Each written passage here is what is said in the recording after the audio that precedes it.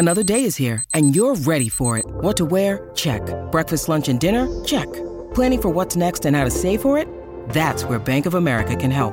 For your financial to-dos, Bank of America has experts ready to help get you closer to your goals. Get started at one of our local financial centers or 24/7 in our mobile banking app. Find a location near you at bankofamerica.com/talktous. What would you like the power to do?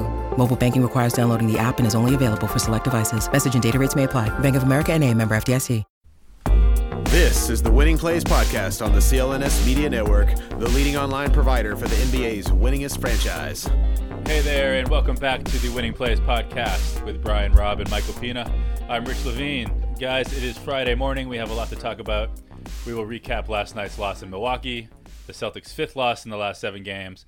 We'll also hand out our midseason Celtics awards. But first, as always, please subscribe to this podcast wherever you listen. It is a big help for our numbers.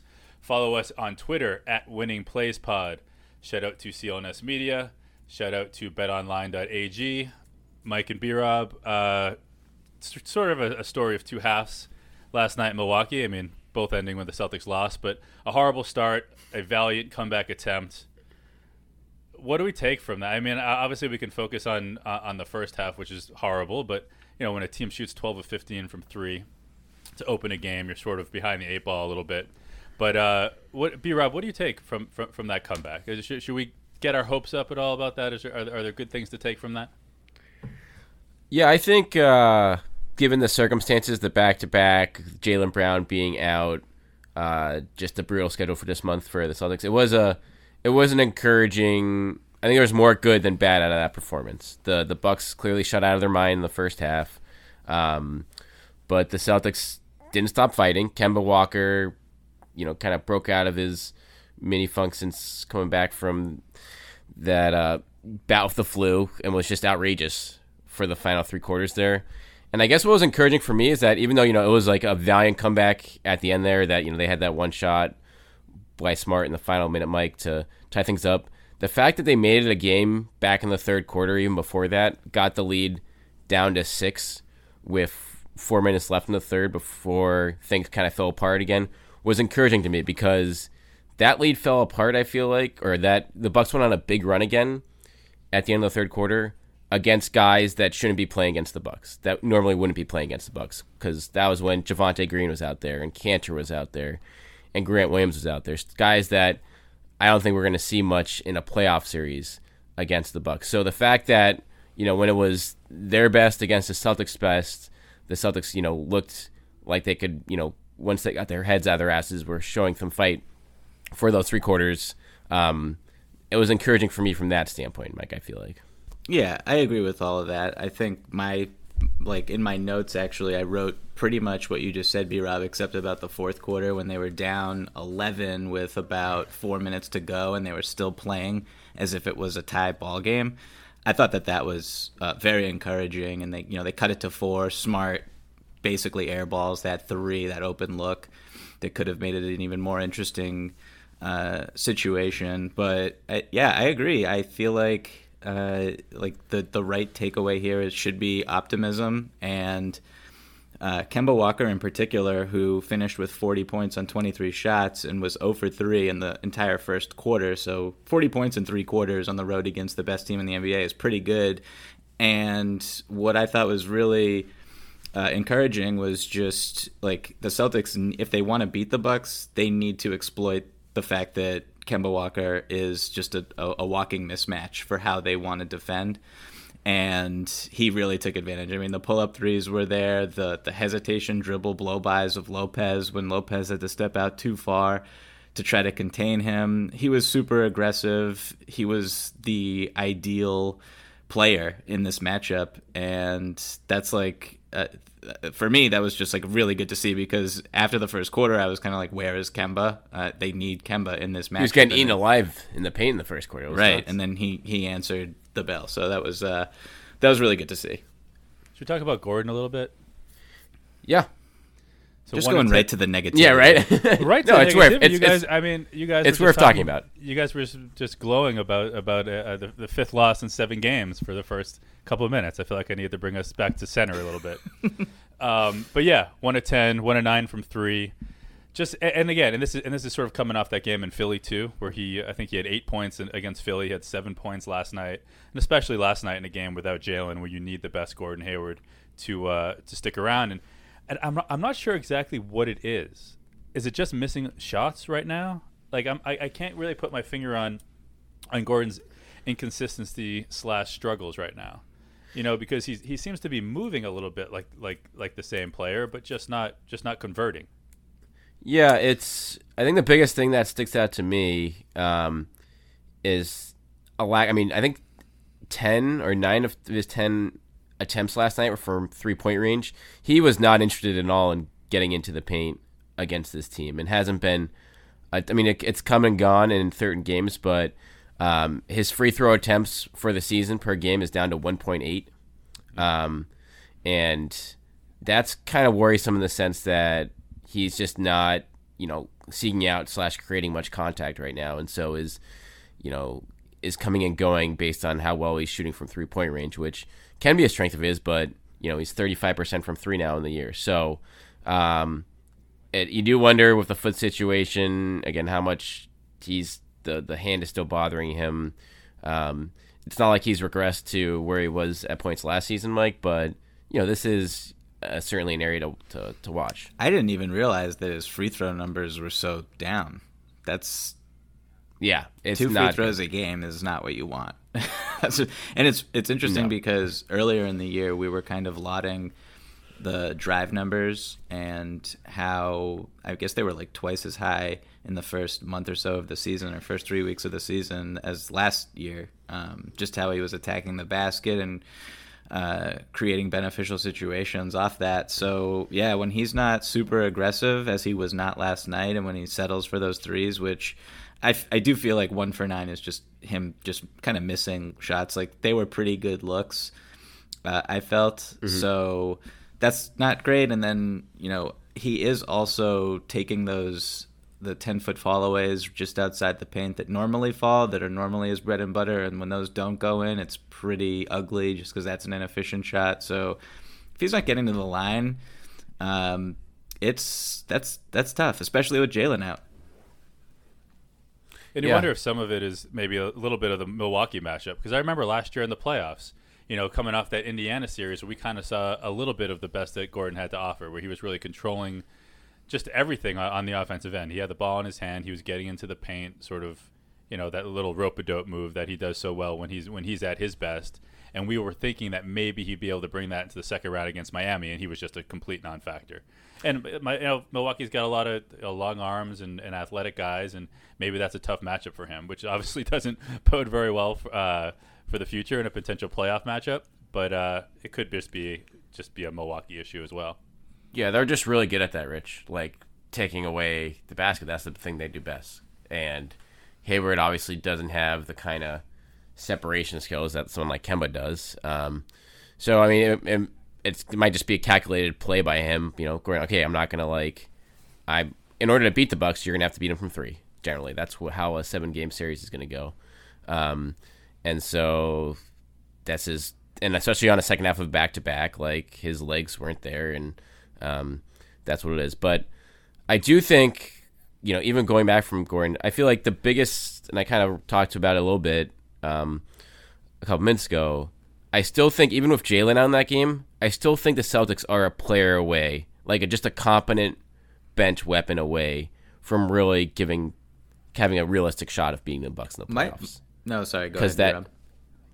No, just that fifth. I mean, obviously, Shemi played pretty well in this game, but he is still offensively a pretty big liability, I feel like, because his decision making is still not great, and you just don't want him. You don't want to rely on him making threes in order to win the series. I just don't think that's a winning bet. So you have him for defensive purposes, but I still really feel like, especially for shootout games like we saw last night, the Celtics just need another bench shooter to, again, punish the Bucks when they collapse on everyone in the paint and really kind of keep their defenders more honest, especially when Brad Stevens goes to the bench, because there's just too many guys you can sag off of right now in this second unit. I was just about to say, I mean, when Tice Shemi and Grant Williams combined for 12 3-point attempts. And it's pretty clear when you watch the possessions where they take most of those threes that those are shots that the Bucks want the Celtics to take, not shots that the Celtics are generating off their own action. So that's pretty discouraging. I mean, Grant Williams was just left wide open behind the 3-point line several times. And then on one possession, he was wide open, pump faked, thin air, drove, and then turned it over because there's like no passing lanes once you get into the paint against this team. By the way, to which Chris Webber said that he was glad that Grant Williams did not take that wide open three, which great announcing job by Chris Webber.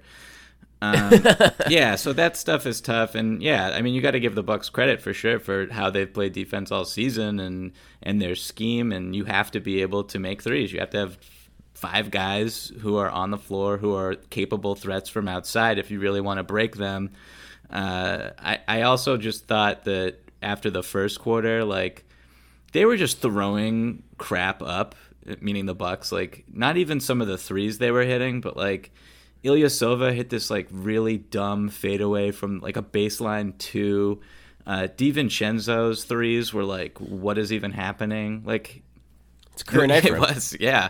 I mean, he's hitting these like between the leg pull up threes from like 28 feet. Yeah, he was like Isaiah Thomas a couple years ago in the Celtics. Yeah, like, so I don't. He was playing. Like, it's tough to say like this is unsustainable and you can beat them if they don't shoot this way, but they're also built to have games like this, and who knows in a 4 out of 7 situation, like if they all get hot, they're going to have 1 or 2 games like that probably. Oh, for sure. It's going to happen for sure, like for in sure. a 7-game series. So you just have to like account for that, and you do by having the necessary firepower. So yeah, I mean, we've talked about it a lot, but I really just think that a game like that kind of just reinforces it even more because there's no one. You know, again, Ojale had a pretty good game, and he's still trying to drive Giannis in the fourth quarter. That was and you're just like, what what are we doing here? Yeah. Is Kanter going to be able to play in this series, guys? Like in the playoffs? I think you got it. I don't know. I mean, it wasn't a surprise to me that they went away from him because of the spacing issue on offense, and more importantly, they always have 5 guys who can shoot threes, and exactly. Kanter being on the perimeter is just a death sentence for your defense. So, yeah, I don't know. See how many rebounds he had last night without looking? I actually tweeted this out, so I do know this, but I'll let Mike guess. I'm looking right now. That's how you always get those right. At least you admitted it this time. Yeah, 1 rebound for Enes Kanter in almost 16 minutes. That's tough. Not great. If you're not doing rebounding, then what are you out there? He's also, I'm sorry, like, he's had a very good year, and we'll talk about him more later in our midseason awards. MVP. He still is way too soft at times at the rim. On which end? Like finishing Okay. On offense. I mean, defense, obviously, but like on offense, like, It seems like his legs don't work. yeah, exactly. It's just like he doesn't have. I know he doesn't have great athleticism, but when he is in a crowd down there, he obviously has a great nose for the ball, but he does not like finish well against good rim protection. I mean, he's only shooting 64% from inside 3 feet, which is worse than Tice, Kemba, Gordon. Like, you know, which is not the number you want from your 7-foot center. So. Yeah, like, it makes me very queasy about how, like, what they can expect out of him in a series like this. He obviously was going to be big in a Sixers series and potentially other matchups, but it might be a lot of, you know, Tice and Grant in this matchup. And Tice, Rich, like, the number of screen assists he was getting on Is he the best player in the league on that? He's getting there real quick because he gave Tatum like 10 points in that game by just boxing out Lopez. Dude, on the it's drives. crazy. And he gets called for maybe one every other game. They call him for an offensive foul or a moving screen or whatever it's called in that situation. But I don't remember seeing a guy so dominant with that one sort of subtle move to get his guys wide open layups and a half court set. Yeah, too. those I was gonna bring those up later because I mean that's like one of the great things that Tice brings to the team, and there were a lot of situations, with Tatum. That's a really good call by you, B-Rob, where he would be in the pick and roll, and like Tice would just he's rolling not even with his hands up. He's rolling like not looking for the ball at all. He's just looking for his man, and he's gonna just basically offensive line him out of the picture. It's like Steven Adams is kind of the prototype for this move, the best one with Russell Westbrook, and Gortat used to do it with John Wall really effectively back in the day. But yeah, Tyson Tatum and Tyson Kemba, like they really have the chemistry down with this particular move. It's good to see. How about that one baseline move Tatum had? Was that on Lopez? Maybe. Yeah, it was Lopez. I got it all caps. Holy shit in my notebook. Not as much as the Tice block on Giannis. Which that was sweet. That was I know, the play of the night. Incredible block, one of the best blocks of the season that I've seen. But like I like beating. I don't want to beat up too much on Marv Albert and Chris Webber, but like just not even mentioning like it happening in real time because they were like doing an ad read or something. It's like these guys. Oh man, I can't even. I have to mute them from now on. It's so brutal. It's so like Marv used to be so good and is old now, and it's tough. And then Chris Webber is Chris Webber. You guys, speaking of ad reads, I want to remind you all that it's conference championship time, and you can follow all the lines at betonline.ag. The early game on Sunday features Cinderella, Tennessee on the road at Casey, a touchdown favorite with a total in the low 50s. On Sunday evening, Green Bay heads to San Francisco as a touchdown dog with a total in the mid 40s. Who will reign supreme and hoist the conference championship hardware? Before the next kickoff, head over to betonline.ag. Use our promo code CLNS50 to receive your 50% welcome bonus on your first deposit. Bring the playoffs home with our exclusive sportsbook partner, betonline.ag. So any more Chris Webber, Marv Albert thoughts? I'll say this about Tatum. That move was fantastic, that baseline drive, but 2 foul shot attempts again for Tatum. Not enough. Yeah. No. I know it wasn't a great game for him in general, but just needs to get to the line more. There's no bones about it. Do you, just big picture for you guys right now, they've lost 5 of 7 here as we're recording this on Friday. What's the level of concern right now? Or is this just not scheduled losses, but like injuries, just kind of the bump in the road that was coming? It's not great. Is 60% shooting for the Pistons not great? No, it's not. But I don't know. I'm always like not one to completely panic, especially because a lot of these losses, key players have been in and out of the lineup. Tatum missed his first game of the season against the Pistons. Kemba missed a few. Jalen missed last night. But at the same time, like, this team is supposed to be deep, but it's also like not deep, and like it's weird. It's like a mixture of being top heavy and deep with the type of guys they have, but when those guys who are actually active don't step up, like Gordon Hayward last night, then it kind of just falls apart.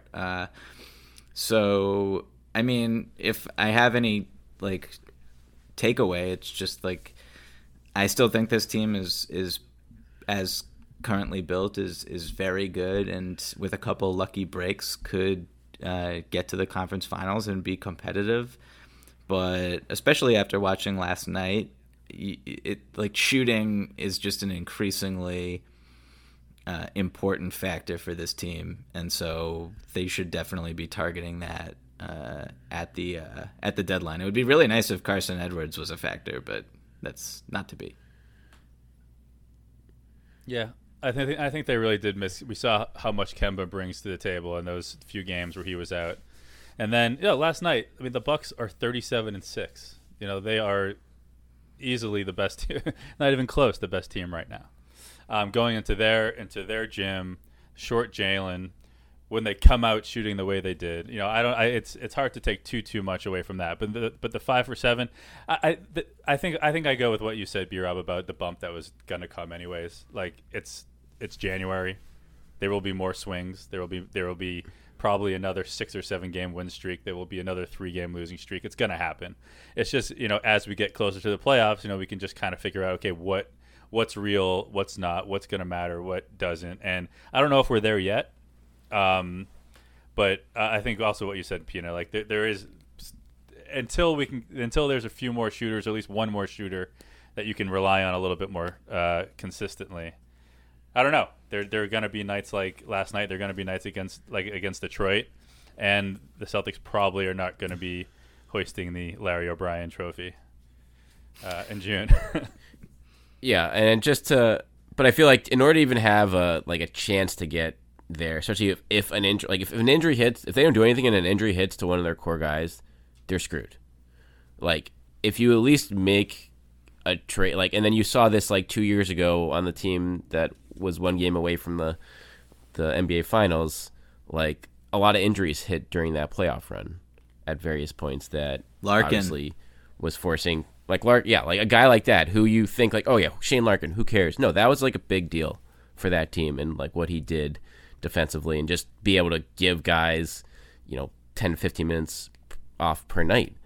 And so I do think the front office here, again, they don't have to go nuts and trade the Memphis pick, but you have all these assets, and you're not gonna have roster spots for all these young guys anyway moving forward, so that you don't have to really worry. It's already diminishing returns as is, and I think this team has shown it's good enough to give them a puncher's chance here.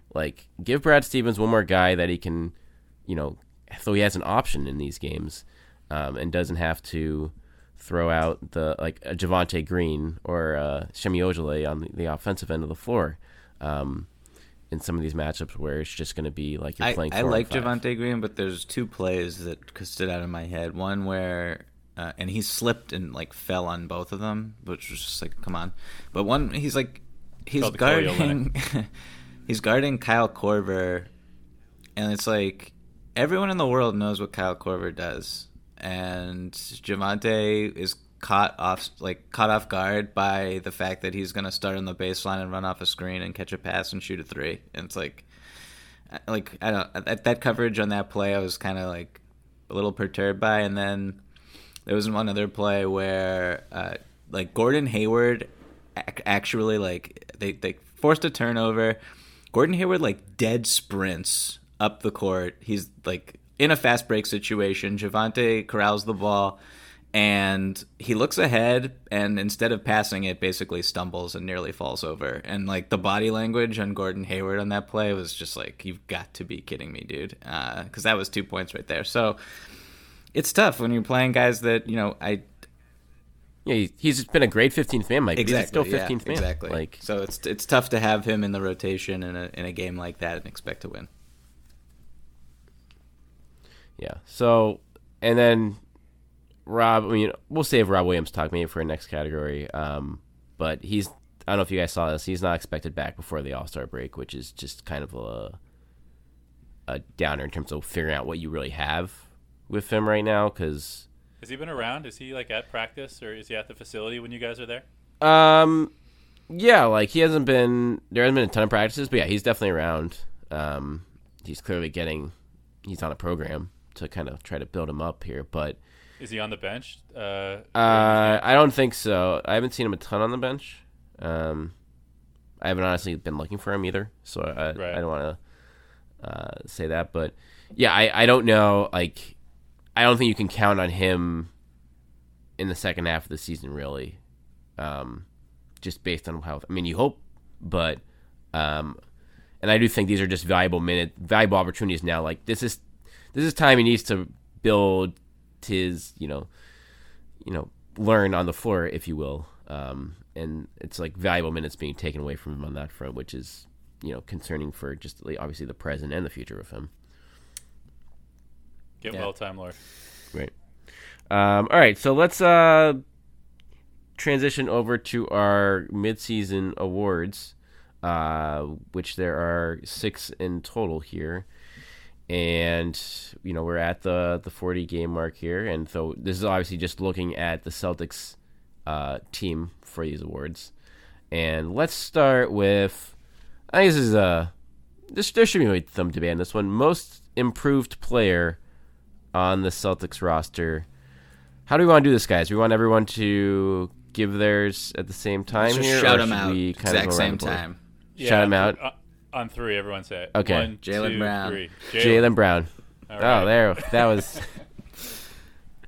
Work like a giant. Congrats. All right, Jaylen good Brown. job. Your plaque is in the mail. Yeah, I mean, it's funny how it's just reality now, and it doesn't really even catch my attention when he does the things he does now. It's just Jaylen. I think was it against Detroit? It was 24 and 12. Did he have? I think some game recently. Yep, that sounds right. And that's just like, not that he's doing that every night, but you don't even blink when you see a box score and Jaylen Brown puts up 24 and 12, and the confidence with which he's shooting from three, and just the way he's the threes that he's taking. It's not even just on a swing or on a slow rotation from the defense. Like, he's breaking guys down and hitting pull up 3-pointers, and it's just and his defense as well. And maybe one of you guys have him in another award coming up, but. For someone who hates Jaylen as much as I do, it's been awesome to see him develop this way and just consistently give the Celtics what his usage isn't quite up to like a superstar level, but his true shooting is higher than Paul George's, which I feel like we should take note given like how many shots and how often he does have the ball in his hands, and he's just become way more efficient. I mean, he's averaging 7 more points per game, rebounding. The advanced rebounding numbers are up. He's passing the ball more. He's reading the defense better, and I mean, I don't really know where he's stagnant and in any area of his game. He's been great. His contract is officially a bargain. And he's one of the bright spots of this season. Yeah, I don't really have anything to add there. I think, again, pretty much it's rare you see a guy just increase like this across the board. And the shooting was the biggest thing for me. Like, that took a dive last year, so you wonder how sustainable the 39.5% was that he did his sophomore season, and now he's right back to that on more shot attempts per game. So that is clearly huge for this team and their future. Who would be your runner-up in this category? For me, it's Tice, I would say. And I maybe it's just because I was so down on him on both ends last season. I just thought he was a foul magnet who kind of was also just an imposter in terms of stretch 5. And he's not really shooting the 3-point ball particularly well on the year, and he's less efficient. But this team needs a quality starting 5 who doesn't need the ball in his hands, who does all these other things. We talked about the I don't even know if those qualify as screen assists, because I think those are tracked like you need to set the screen on the ball handler's man. But whatever they are, they're great, and they help the team and the offense. So for me, it's Tice. He just looks really good. I don't know if he can if he's the answer at the 5 as a starting center in this league on a championship team, but he deserves minutes, and he's been great. Yeah, I'd maybe give Rob Williams my second MIP. I mean, it's tough because you haven't seen him in a while. Brad Wanamaker's been a little bit better than he was last year as well. But no, he was great last year. He just didn't get a chance. And I'll give Shemi some love. He's shooting 38% from three three this year. That is a marked improvement. Yeah, I like that sneaky pick. I actually have I had Tatum as my runner-up. Really? Just go on. Yeah, and that's more for the defensive end of the floor with him. He's been just really, really good there. And I know the shooting numbers are lackluster, but you just look over at the rest of his game, I think it's really grown. Whether it's passing, rebounding, and the Celtics are just so good of him on both ends of the floor right now. And you get I feel like that Pistons game was kind of a perfect example of that. So obviously Jalen has taken the bigger jump this year, but I still think that the jump that Tatum has made and the non-scoring aspects of his game. Yeah, that's a good call. I can see that. I mean, he's way higher in usage than he was last. He's almost leading the team in usage, which is completely unexpected with Kemba in the fold. And I don't know. I think that with the loss of Horford, him stepping into more of a playmaker role, not necessarily seamlessly, but he's growing into it, and I think he's the passing aspect of his game that is so critical to his development is coming along, and defensively he's just been great. Like, I think he will make multiple all-defensive teams in his career, which is humongous, and we talked about that in the last episode. The inability to just finish layups has been pretty disturbing. Troublesome. It's like they're all makeable, and I don't know if he just needs to get stronger or it's mental or like what the deal is, but that's not great.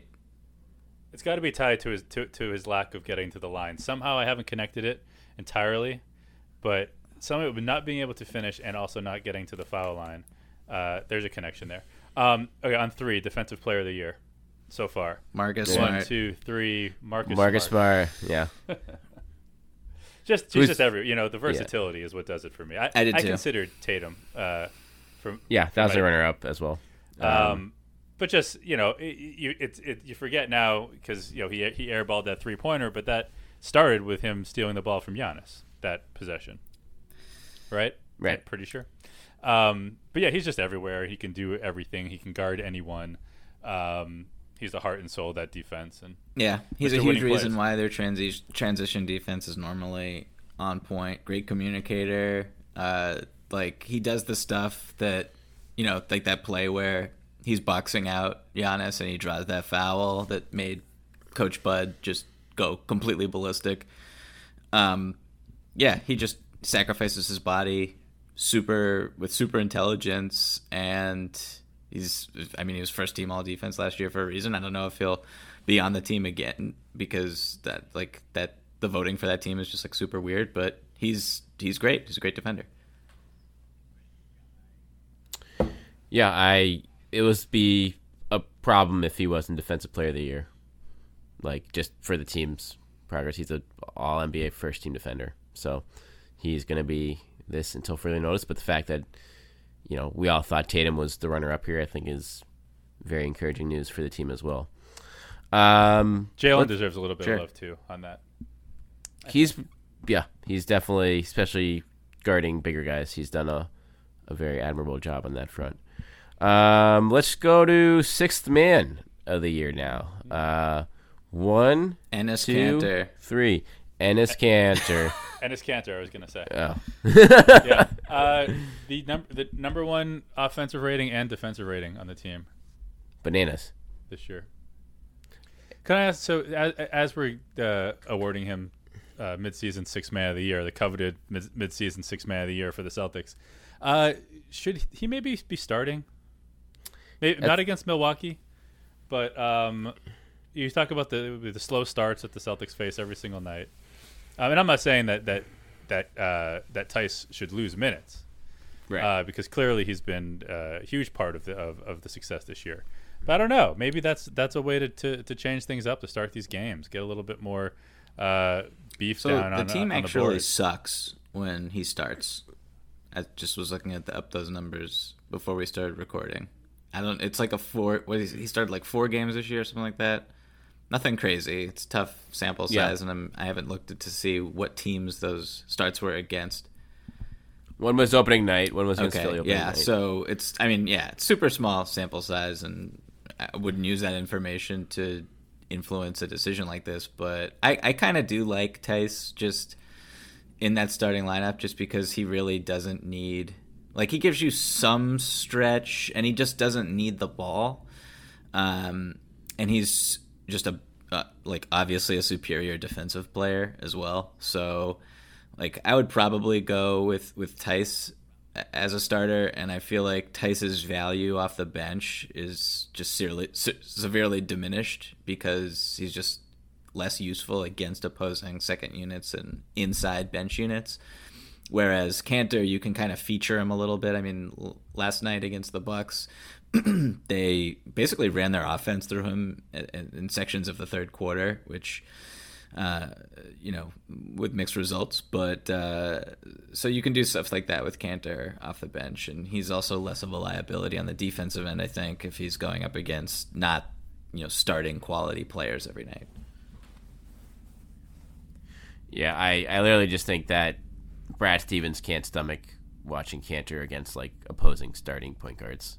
Like, he would be breaking clipboards by the 6-minute mark of the game. Just build in the way he's been handled all year, which is to his credit. Like this, he's been putting him in places to succeed, but he's pretty much never played crunch time unless it's Philly, and he's not gonna. Brad Stevens does not like to lose games based on being out of position on defense or being exposed defensively. He wants to like always give his teams a chance that way, and Kanter is a guy who can take that away from you. So he's been great for what they need him to be. A double-double machine off the bench, taking care of inferior opponents.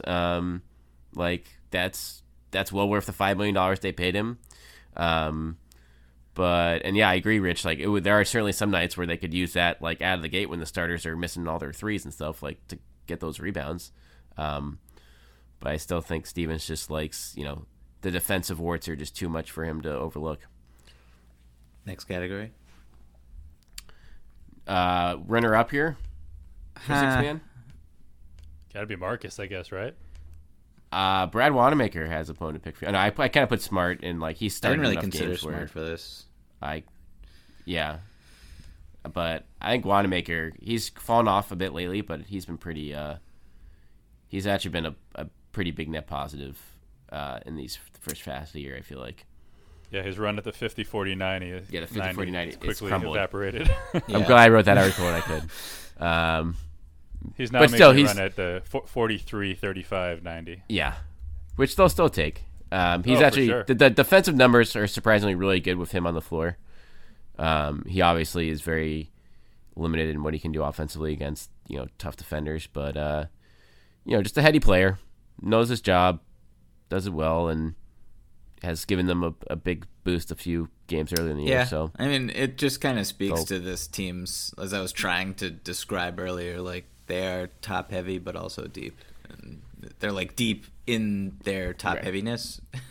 I should stop talking about this. I have no idea what I'm trying to say, but like they just they don't have that guy off the bench who, like, the more we like, why don't they give? I don't know if Jamal, like, maybe work out Jamal Crawford, like give him a tryout, maybe. It's like a reputable 3-point shooter who can come off the bench. I don't know. I'm just. What's the deal with Jamal? Like, why is he not on a team? Well, defense. I assume because defense, and he wants to shoot too much. It's not like he stopped playing defense this year. He's never really been known for his defense, yet he was one of the best bench scorers in the league for over a decade. He's getting up there. I don't know. It's a good question. It's not like he's like my age, a malcontent in the locker room that he's ever been in. So it is a good question. I don't really know. I bet he'll get a chance somewhere after the trade. I think most teams now, they're like, we want flexibility before the trade deadline. Those guys are always going to be out there after the fact. But it is. I'd be surprised if he doesn't get a look somewhere. Jamal Crawford will be 40. I did not know he was that old. Wow. Yeah, that's old. All right, let's try to get some our first disagreement here going. Let's go biggest surprise, and let's not all say this at the same time because I'm pretty sure we're gonna have different answers. Okay, my biggest surprise is a top 5 defense.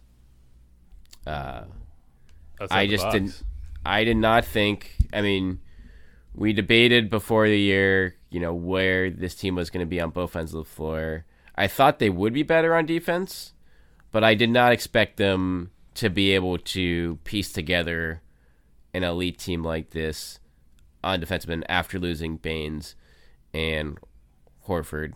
I credit a lot of that to Tice to kind of come in, and we already talked about him. Just Mike, you went on him about just his ability to fortify that position. And then other guys have just stepped up. Tatum's defense has stepped up a ton.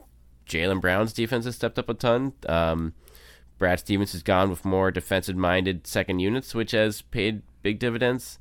And again, it hasn't looked great lately with some of these hot shooting nights, but on the whole, I didn't think they could be this good of this personnel. That's pretty good. I was going to say a player, but I'm going to go with a more situational surprise, as you did, B-Rob. The offensive rebound rate for this team, they are fourth, I believe, in offensive rebound rate after finishing in the past 3 years 23rd, 20th, and 24th. Obviously, Cantor plays a huge factor in that, and just him being a bully on the glass. But they are also first, according to Cleaning the Glass, in offensive rebound rate in half-court situations, and they were 28th in that category last season. 23rd before that. 23rd before that.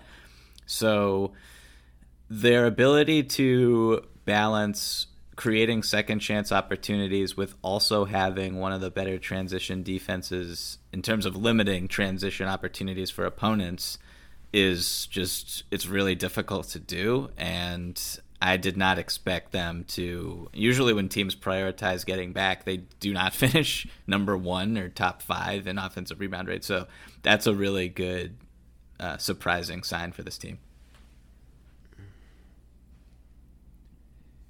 Yeah, and my biggest surprise kind of ties into both of your themes, and that was just Daniel Tice, who we've talked about a bunch already on today's pod and sort of every pod, because he deserves it. But we saw it in stretches. I would say 2 years ago, and last year, like a lot of the guys on this team, it was kind of seemed like a lost year. I say this every time he comes up too, I still wonder if he's going to be there in the playoffs. He's just his history of injuries. I wonder if he can keep this going for the entire season. But what we've seen so far has just been fantastic. I mean, he's really, not only he's getting the job done, like he's a joy to watch, like the way he does it, like his attitude, like what he brings to, to just every aspect of the game. I think has been really, really, really cool to watch, and he is my biggest surprise. Yeah, that was my runner-up, Rich.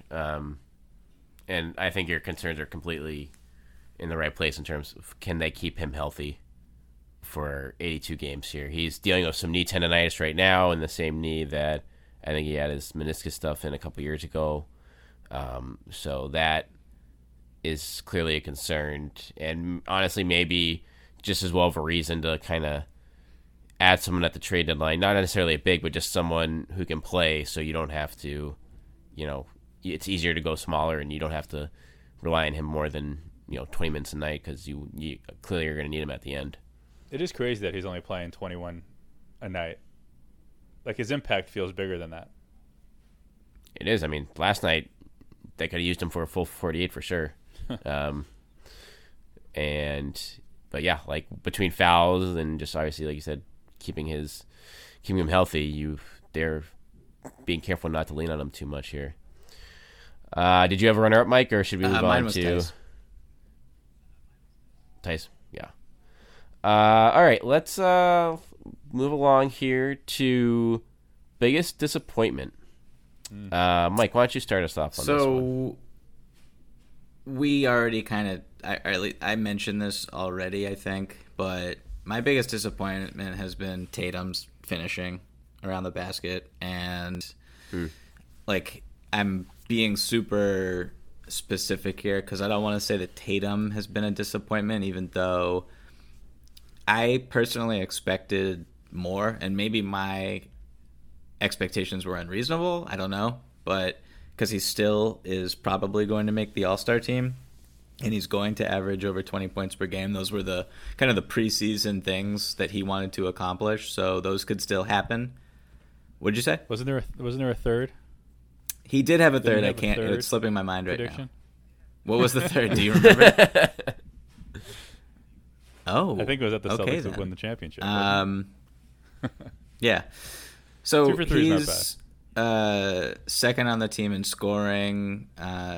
He still just has this fluidity to his game that is just, it's like breathtaking to watch. We mentioned that like baseline Steve Smith hesitation moves, like semi-spin finish in last night's game, and even down the stretch he had a step back corner three over Giannis, I believe, to cut it to, I forget what the deficit was, but it was in the last 2 minutes, and to keep the game kind of as competitive as they could.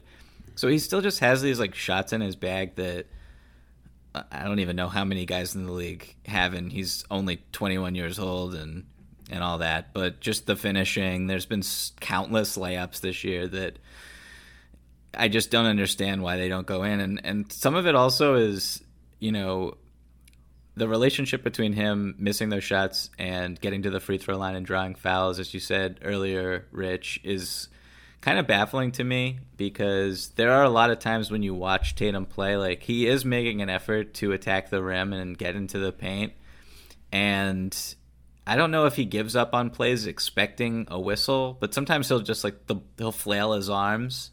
And I don't know if that's because there is legitimate contact that he's feeling and he's trying to draw the referee's attention, or if he just realizes he is in a bad situation and trying to bail himself out. But I expect him to get some of those whistles maybe as it goes along and he gets more of a reputation in this league as one of the more premier players, and when that happens he'll take a step forward. But I don't know how much of this is in his control in terms of just the fouls, but the finishing can be so much better and should be so much better because he's way too talented to miss these shots.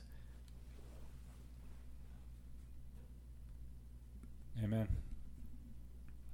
My biggest disappointment was Gordon, and it's like you said, like I can build it up with all, like I don't think Gordon Hayward is a disappointment. A lot of it is also like our own personal expectations, but and again there's been the injuries and all that, but I was just hoping, and in the same way that I said that we're at the point now where you don't blink when Jalen puts up one of those monster games.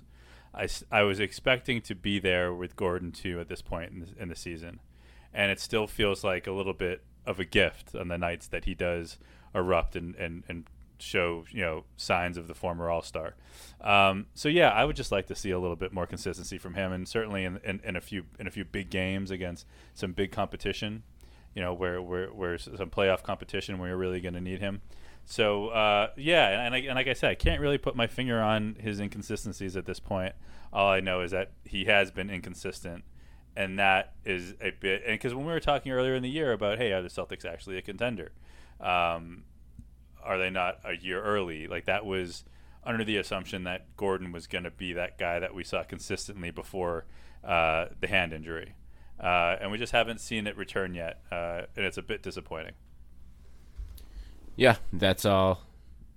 That's fair. And I think that foot situation, he has played pretty much since he got that third cortisone shot and come back, but he isn't the same yet. So, like you said, Rich, whether or not he gets back to that will be pivotal in terms of what this team's ceiling is. My biggest disappointment, I kind of feel bad about, but I still think I got to do it. Carson Edwards. It's hard to get too disappointed about a second-round pick, but he was great in Summer League. He had that incredible 24-point quarter in the preseason, and he really hasn't given him anything. Shooting like 30% from the field, 30% from three. The offense, falls off a cliff when he's on the floor, and he's an understandable liability defensively for his size. So, again, it's early. I know the team still likes him. He's getting plenty of reps in May now to hopefully get his confidence up and a better feel. So it's clearly a tough job he has to kind of be thrown in there early, but they did give him opportunities, and he wasn't able to run. I don't even know if he had one. I don't even think he has had one memorable performance yet. Preseason in a game, and so Yeah, right. It's not good if your most favorable game's in the preseason. And so, yeah, like that, he was clearly brought in to fill a role and hasn't been able to do it, and now that's a hole for this team. Do you have a runner-up, Mike? My runner-up is Rob Williams' health. Yeah, I think bummer. Rob Williams in general, and health is a big reason for that. I mean, I can't call Romeo a disappointment because we were talking about him in the preseason like he was a ghost. So like, he didn't really play in summer league, and the expectations were so low. If anything, like when I do see him play and he like grabs a rebound or sets a screen, I'm like jumping up off my couch. But but he's alive. Holy cow! But yeah, I can't say he's disappointing. Yeah. All right, that brings us to our last category: most valuable player. I've changed since we've had this conversation. Ooh, a couple weeks ago. Oh, okay, got it. That's right. We did talk about. Yeah, let's. Why don't you start us off, Rich? Who's your most valuable player?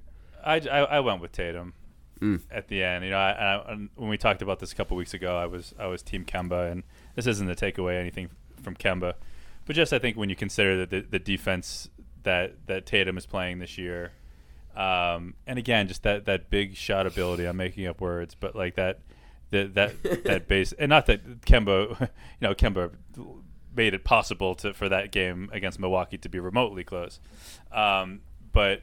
I don't know. I just feel like Tatum is the guy that is eventually going to put them over the top when it comes down to it, if it does happen. He's the guy. He's only missed that one game. He's been there almost every night, playing defense, playing offense. He pretty much, if you look at the stats, like it doesn't matter what the stat is. He's either top 2 or top 3 in just about everything. Does everything, and I don't know. He's the MVP. I mean, it's a very close second for Kemba, and you can make a very good argument that it is Kemba, but I'm just going with Tatum at this B-Rob, point. do you want to go?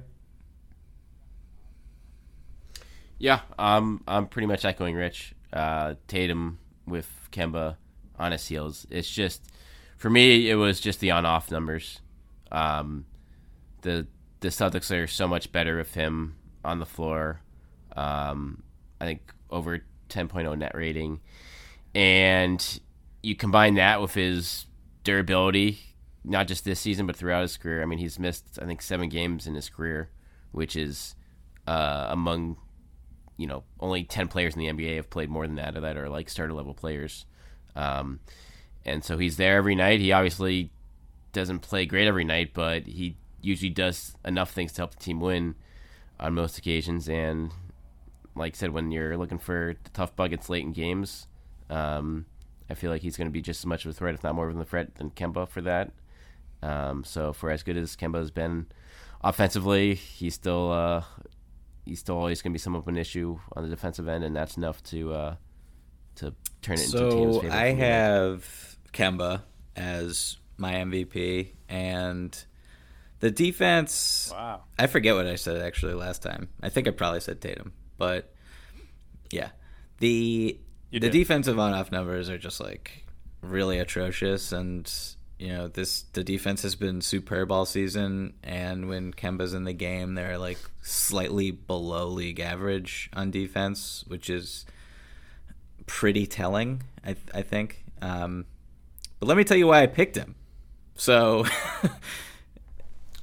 last night, just look at last honestly, night's game. there's obviously a little case. bit of recency bias in this. I did go back and forth between Tatum and Kemba, and it was kind of like a splitting hairs exercise, but just like the offense does revolve around him in a lot of ways, and his ability to play off the ball as well as those high pick and rolls where he's always a threat to pull up from 3, and I think that players who do that at an elite level are the most important offensive players in the league right now, just because of how teams want to play and how teams want to defend.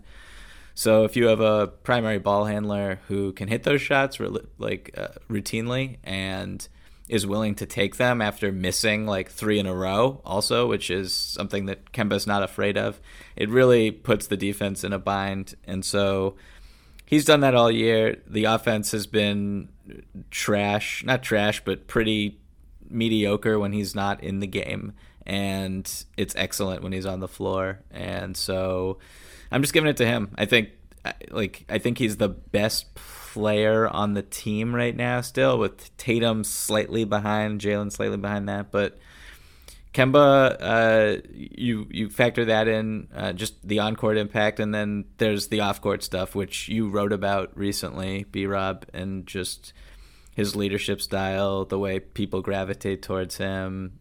He's accountable for his actions, unlike someone who used to play for the Celtics. And I think all that really matters as well, so that factors into my decision here. His quote after that Detroit loss in the same night that Kyrie had his latest teammates under the bus. Yeah. Yeah. It was perfect. It was so perfect.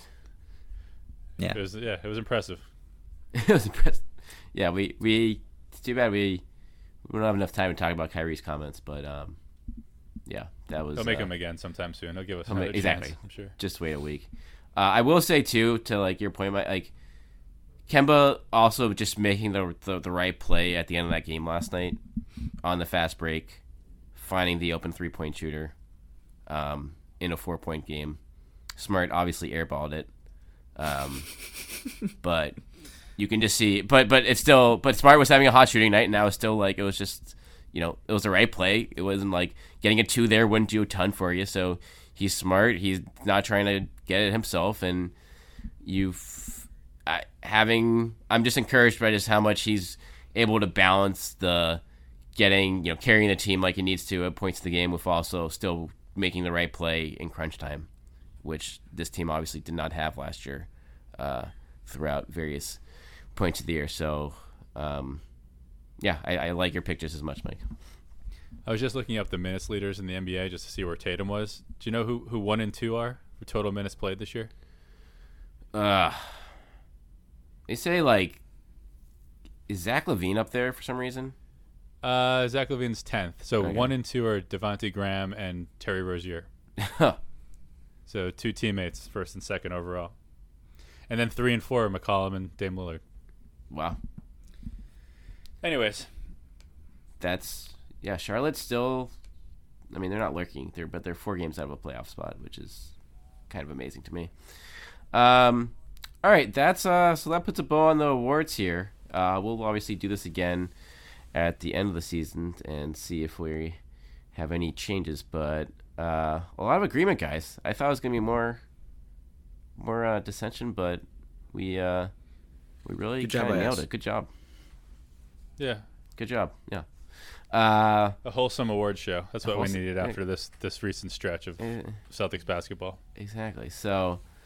We'll be back next week, likely shortly after the LeBron and AD come to town on Monday. So, what do we think? Playoff bound Lakers? Well, AD's hurt. AD hasn't played in a few games, Rich. So, yep, they did. I don't know if you guys saw that Magic loss, but LeBron hanging himself on the rim, KCP hanging himself on the rim. Weird game. I gotta say, pretty weird game. Yeah, that the off the backboard self alley-oop, quite nice. No, I was talking about the he had an and one, I think on. When he cut down the middle. Yeah, he had some dunks in that game. Yeah. He's a good dunker. Yeah, good dunker. Mm-hmm. He always has some dunks. So, Rich, for you. Oh, by the way, Markelle Fultz triple-double. The Sixers should really think about trading for him. Note as well. Has anyone made that joke? Yeah. Do you think if you offered Jason Tatum in a Romeo and Tatum for Fultz, who says right no? now, you could get him. Yeah. The Sixers aren't even gonna get a first round pick for him in that deal.